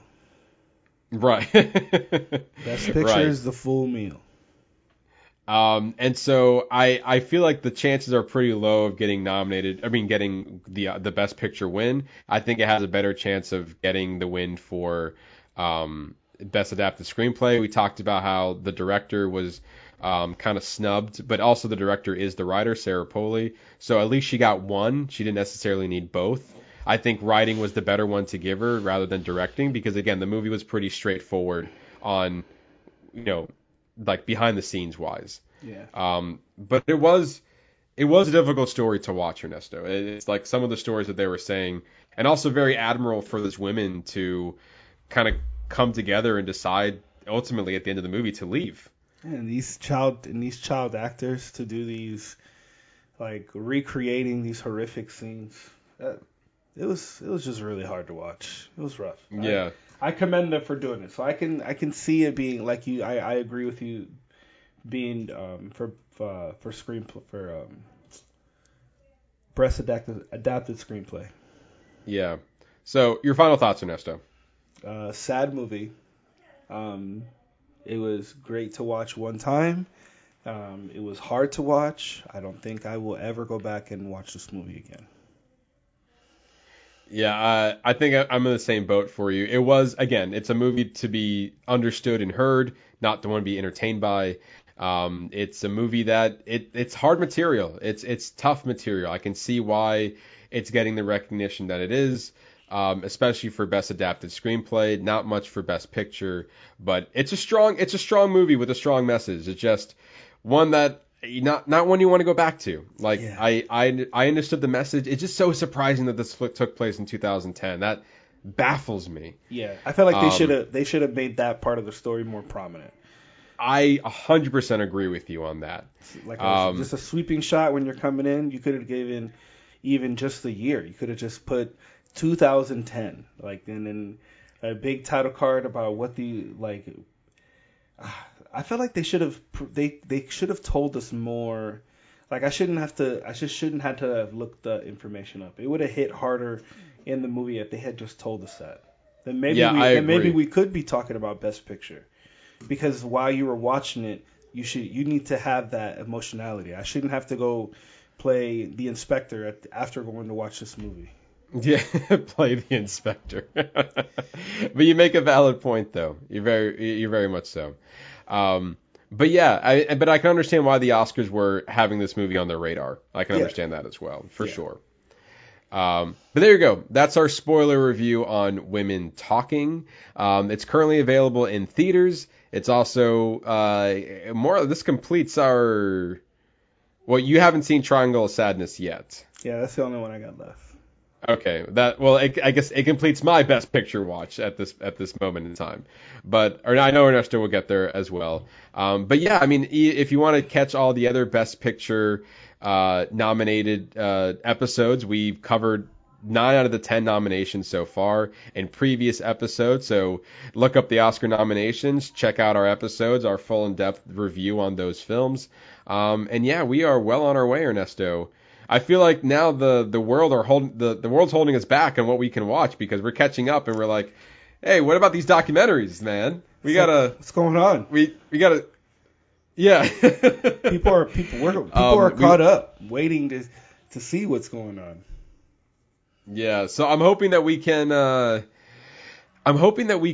some of this stuff becomes available so we can, cross them off our list as we patiently wait for our coveted Oscars prediction episodes. Or we're just going to have to do what we got. It's like, this is what was available, we watch all the other stuff, and we do our best with the predictions. Exactly. It's up to you, streaming services and the US, to have these movies available for us. Yeah, make us care about the shit that you're nominating. Like, yes, that's a good point. Like, absolutely. why you guys can't do enough work to like call these companies and be like, hey, we're gonna nominate your movie. What are you gonna do to make it available so that we can make sure that people tune in and watch this shit? Otherwise, what the fuck are we doing here? Like, what are we doing? Yeah. Here? You're not even telling us. Like, the Oscars should be telling you exactly what they should be doing the work. I mean, what the hell are they paying these people for? Like, why are you if you're gonna really make people care, make it so easy and accessible for them. Like, you should be able to go to the Oscars website and go, damn, I want to watch the live action shorts. You need to go, or look, it's available here. Not everybody lives in LA or lives in New York or lives in these cities where when they do these select theater releases, like, that's mainly what they mean. They mean these huge, those main markets. But if you're going to nominate the shit and if you want everybody in America to care, then you need to make it available. We have all these avenues on the internet that can stream all this shit. Like, can you not pay for the rights so that people can stream it? You can charge a premium. Like, they could charge a premium ticket that says, hey, you want to watch all the Oscar things? We're going to make everything that's nominated. We're going to make it available for you. You pay this one price and you'll have access to the entire library of everything that's being nominated, if you care.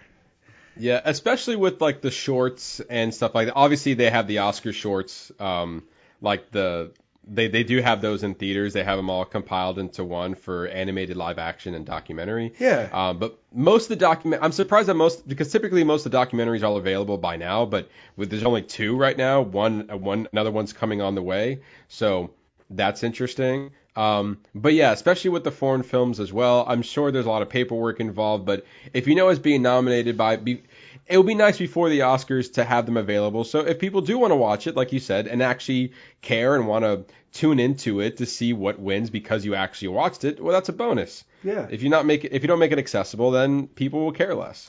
If you want people to care, make it easier for them. Don't make it a fucking it shouldn't be a project.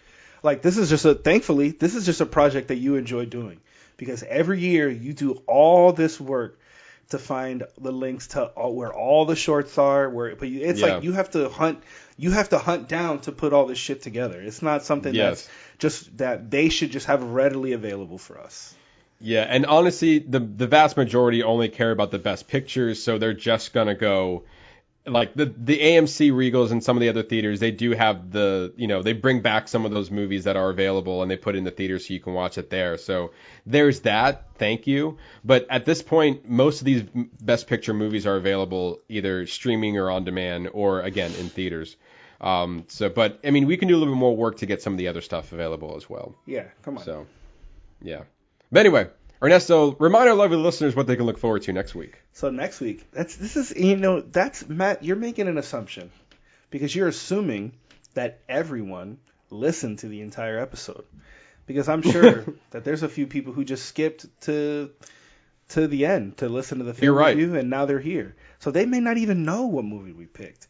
But in case you don't know, the movie we picked in our newly created segment, New to Streaming Roulette, where we looked at new to streaming and we just randomly picked one on a generator online, and we just picked whatever movie. We just randomly picked one because you know what? Every now and then it's nice to see what new shit they got coming out. Is it good? True. Is it good enough? Because there's a lot of stuff that's past tense that's just as good, and there always will be. Because there's stuff that we miss, or it's just stuff that there's so much stuff that just slips underneath the radar. But Matt, you put a lot of work into letting our fans know what is new to streaming. So it's only that we pay it its respect. So well, this month we're going to try it out. So we're going to see what happens. So that's going to be, it's starring Jonah Hill, it's Eddie Murphy. And newsflash, Matt already knows, I already saw it, but I'm willing to watch it again. So I look forward to talking about it next week. Okay. You don't have to watch it again. I mean, if you remember you could watch it again, or you could watch it under a different light because we are doing a review on it. Yeah, because, like I told you, when we're going to review a film, that's a different hat that I have to put on than when something that I'm just enjoying. Like now I'm being asked to analyze this film. Well, that's a different thing. That's a different Ernesto than the one who just sits down and watches shit. Like the one that's in What You Watching, that's one Ernesto. The other, but the spoiler review of the week, that's a different Ernesto. Yeah, that's a totally different person. But yes, You People on Netflix, starring Jonah Hill and Eddie Murphy. I'm interested. I mean, especially Eddie Murphy. I feel like, this is the first movie that he's done that's not attached to a franchise that he's done in a while. Yeah. So I'm interested to see his performance as well as compared to Jonah Hill. Because, that's what I think them two together, two comedians, I'm interested in that as well. But yeah, we will dive into all of that next week. We like to thank everyone for coming to listen to us each and every week. Really do appreciate it. If you want more from us, you can always find us on our social media channels, on Instagram at boxoffice_bingers, and on our Facebook and TikTok page at boxofficebingers. Like Ernesto mentioned, you can find what's new to streaming. At the beginning of the month, I post what is new to streaming on all the available platforms, and it gives you just a variety of what's out there, because I know it's hard to figure out what's new and it's hard to keep up with. We compile all that information together and we give it a much easier place to do that. All the work is done for you, so you can just go on there, pick at something and watch it and enjoy it. But yes, come back next week for more movie fun. I promise you won't forget it. And for that, I've been your host, Matt Diaz. Been Ernesto Santos. See ya.